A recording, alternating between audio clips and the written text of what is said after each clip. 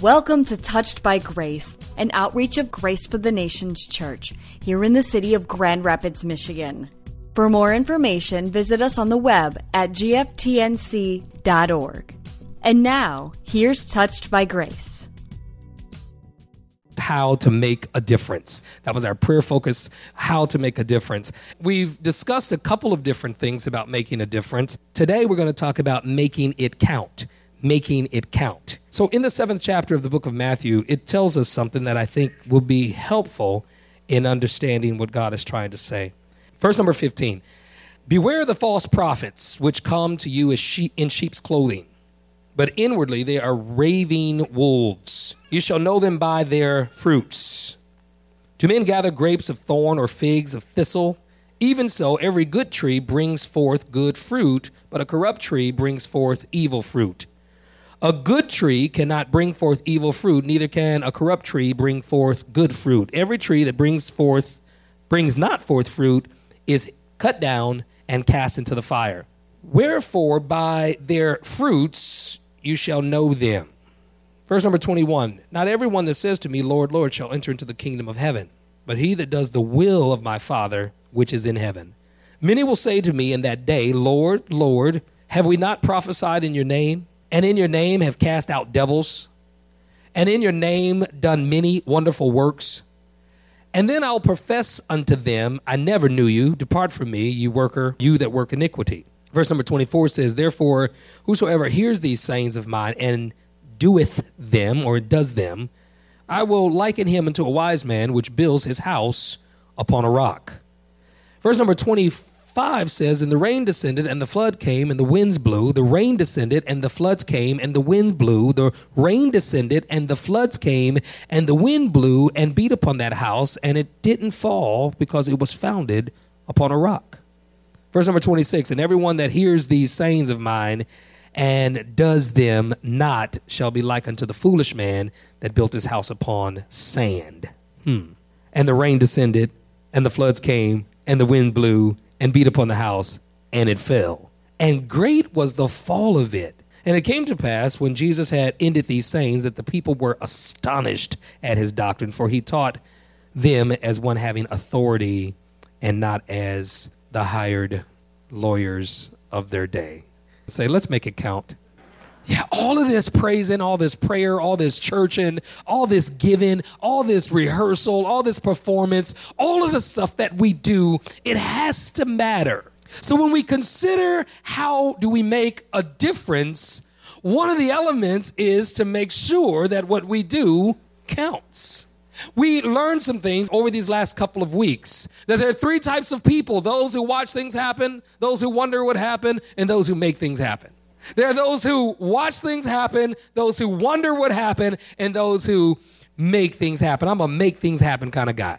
Now, I'm not as aggressive as somebody might be. I might not be as outgoing as the next person, but I believe that my purpose and my intent in life has significance. It matters. And so even the little that I do makes a big difference in the long run. Would you agree? Making it count is a matter of significance.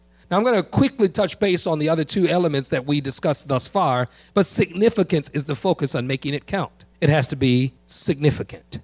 What does it mean to have significance? It's a level of importance. It's having the quality of being significant or worthy of attention. It also means making a difference or impacting with great influence. Now, we all have some level of significance. One of the things that I have found to be true in the church and in the body of Christ, just in 12 years of pastoring, but almost 30 years of ministry, I have come to realize that oftentimes the resistance that we offer God, isn't that kind of crazy? We offer resistance. The resistance that we give God is not based on us not believing that God is God. How many believe that God is God? If you weren't in this, if you didn't believe God was God, you probably wouldn't be in this room today. You probably would not be in this room if you didn't believe that God was God. So believing that God is not the issue. Believing that God is God and that he's a rewarder of those who diligently seek him is not a problem either. How many believe that God rewards those who come after him? Those who come after God find God. You look for God, you get God. That's how God works. God is not going to put some type of artificial fake out in front of you. He's not. You call out to God and he sends something else.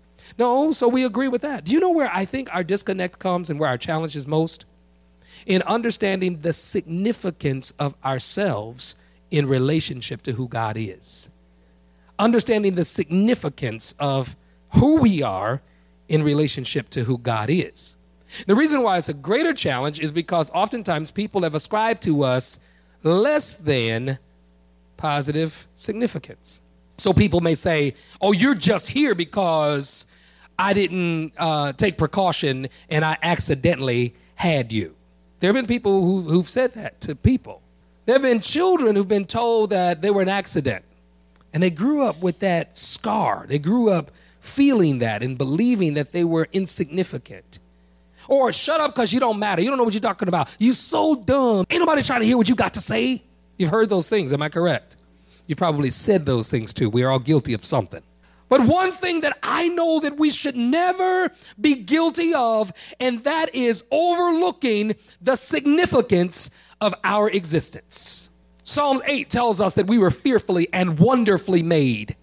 In fact, he's made us just a little lower than the angels, but he crowned us with glory and honor. That the angels even would love to have the privilege that we have of free will. Just by virtue of the fact alone that we have a free will makes us significant and more significant than an animal or tree or a bird that doesn't have a choice but to fly or to produce the fruit that it has been assigned to do. You have a choice. So with our significance comes the choice. Here's the question. Which would you rather have? Someone's definition of you or the definition that God reveals to you of your significance? A or B? Somebody say go for B. It's quite easy. A, somebody tells you what you are or you aren't, and then they hold the power in their hands to make you or break you, to create or destroy you. For years, we've seen that happen. We've seen it in the isms of life. We've seen it in the racisms and classisms, socialisms. We've seen it in the isms of life. So here's the question. Are we victim to that, and are we eternally doomed to deal with other people's perspective of us, or should we seek after a greater understanding? Look at somebody say the answer is B again. It's B. Go for B. And the reason why I'm asking the question is because I've come to realize that many people do what they do or don't do what they should do or do what they shouldn't do because of the misunderstanding of significance. Significance. The definition says level of importance. The definition says having the quality of being significant or worthy of attention. Oftentimes people demand attention that they know they're not worthy of, or they really don't believe it, but they demand it anyway because they don't feel like they're worthy, but they want it. Everybody wants to be recognized. Everybody wants to get a microphone, proverbially speaking. Everybody wants that moment to shine. It's in us. It is innate. No matter how you've been beat down, no matter how much life has been taken out of you, if you are here today, I would be willing to bet my Bible, the paper one, not the electronic one, that you desire to be something, to do something, to be significant in the big picture of humanity. You see, we can see a squirrel, a raccoon, a possum, a badger, a deer, or maybe even a dog on the side of the road, and our compassion is not the same. But if we see people in destitute situations, we're moved. That's the godlike nature in us. We're moved to somehow make a difference, and we ask ourselves the question, how can I make a difference? One of the ways we can make a difference is to understand your significance and make everything that you do count. That's one way to make a difference. You say, well, that's selfish, and that has to do with me. What do we know so far about making a difference? Making a difference by making up your mind. Resolve. I made up my mind to follow Jesus. I made up my mind to be a good dad. I made up my mind to be a friend. I made up my mind to be a great husband. I made up my mind to give. I made up my mind to eat properly. I made up my mind. I'm still making up my mind on exercising regularly. How many have made up your mind on some things, and how many are still making up your mind on some things? The thing about it is that how long does it take for you to make up your mind? Because if you don't make up your mind, the situation will make up your mind for you. So there is only a window of opportunity. We only have a certain amount of opportunity before we are required to make a decision, choose. In fact, it was Joshua who said that God told him to tell y'all, choose ye this day whom you will serve. But as for me and my house, we made up our mind. As for me and my house, we're going to serve the Lord, and only him will we honor. All the other gods, insignificant. God, most significant. Only what we do for God is going to matter. I'm going to debunk a rumor. I know you've heard it before. The Bible says only what you do for Christ will last. It doesn't say that in the Bible. I searched high and low. I couldn't find it. I Googled it. You need to be careful. The Google is competing with the Holy Ghost. Only the Holy Ghost filled people know what I'm talking about. Google doesn't have all the answers.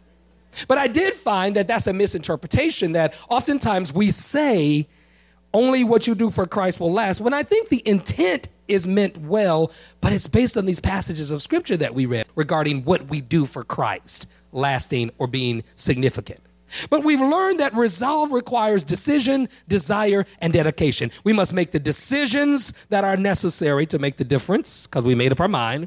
We also have the desire to make a difference because I want to be a help to somebody. I want to see the world be in a better place. I want to see advancement in other people's lives in addition to my own. It's really not about me right about now. In fact, our lives are so far well spent that we should focus on helping somebody else, no matter what age you are. You see the progress of the world and the way the world is going? We should be more concerned about helping somebody else right now because the plane has lost cabin pressure. And they tell you that when the oxygen masks drop, you put your mask on, but you need to help somebody else. Help somebody else. Make a difference. The other one was dedication, and that goes without saying that we must be dedicated to what we make the resolve. If I made a resolve, I got to be dedicated to that. We talked about making things happen. Well, how do we make things happen? We are driven by our passions. Our passions make us make things happen. Why are you doing that? Because I'm passionate about those things. You can tell what people are passionate about. People are so passionate about a particular thing, they can do it when they wake up in the middle of the night. You can spring them up out of the bed and they will do whatever it is that they're passionate about. If you're a teacher, you can teach at midnight. You can teach in the morning, the noonday. If you're a singer, at any time we give you the microphone, you can open up your mouth and sing because of your passion. Now, sometimes our passions exceed our preparations. Sometimes we're not prepared to execute our passions, and then it gets out of control. In fact, the lower part of our nature, our flesh, if it drives our passion, then we are in trouble. But if the higher part of our nature, which is our spirit, is the driving force of our passion, then God is going to be pleased because spirit calls into spirit. So passion and purpose and pursuits are all connected in us making things happen. That's called influence. I have the influence because I'm so passionate about teaching to create or to help to build and develop other teachers. Because I'm so passionate about missions, I've got folks traveling around the world with us to go on missions trips because of the passion behind that. And the purpose behind it and the pursuits are made clear. That's the other thing about making a difference and being able to make things happen is that it's got to be clear. There should be some clarity to why you're doing what you do, not just because. The next one, significance, and that brings us to today, making it count. Significance and making it count are being used synonymously because if we know what we are inspired by, if our intent is made clear, then we can make an impact. I want to make that clear because what happens is that oftentimes we are deceived into thinking that we can just ride along. And when we ride along, we take up space. When we take up space and we don't produce, we are then called into question. And then our significance is being judged. Why don't you look at somebody next to you and say, why are you here? What are you doing here? But isn't it challenging? Isn't it challenging to stay focused on your significance in the space that you are in? Isn't it challenging for you to be able to say, oh, I am here for the purpose of, and then you do what that purpose is, and then you get on out of there and you go and do something else, of which you have been driven by inspiration, your intent is pure, and the impact is everlasting. You've been listening to Touched by Grace, an outreach of Grace for the Nations Church in Grand Rapids, Michigan. For more information, log on to our website, gftnc.org. or call us 616-974-9128. Our mission here at Grace for the Nations Church is to reach the diverse people of the world by teaching biblical principles and life application of the Scripture.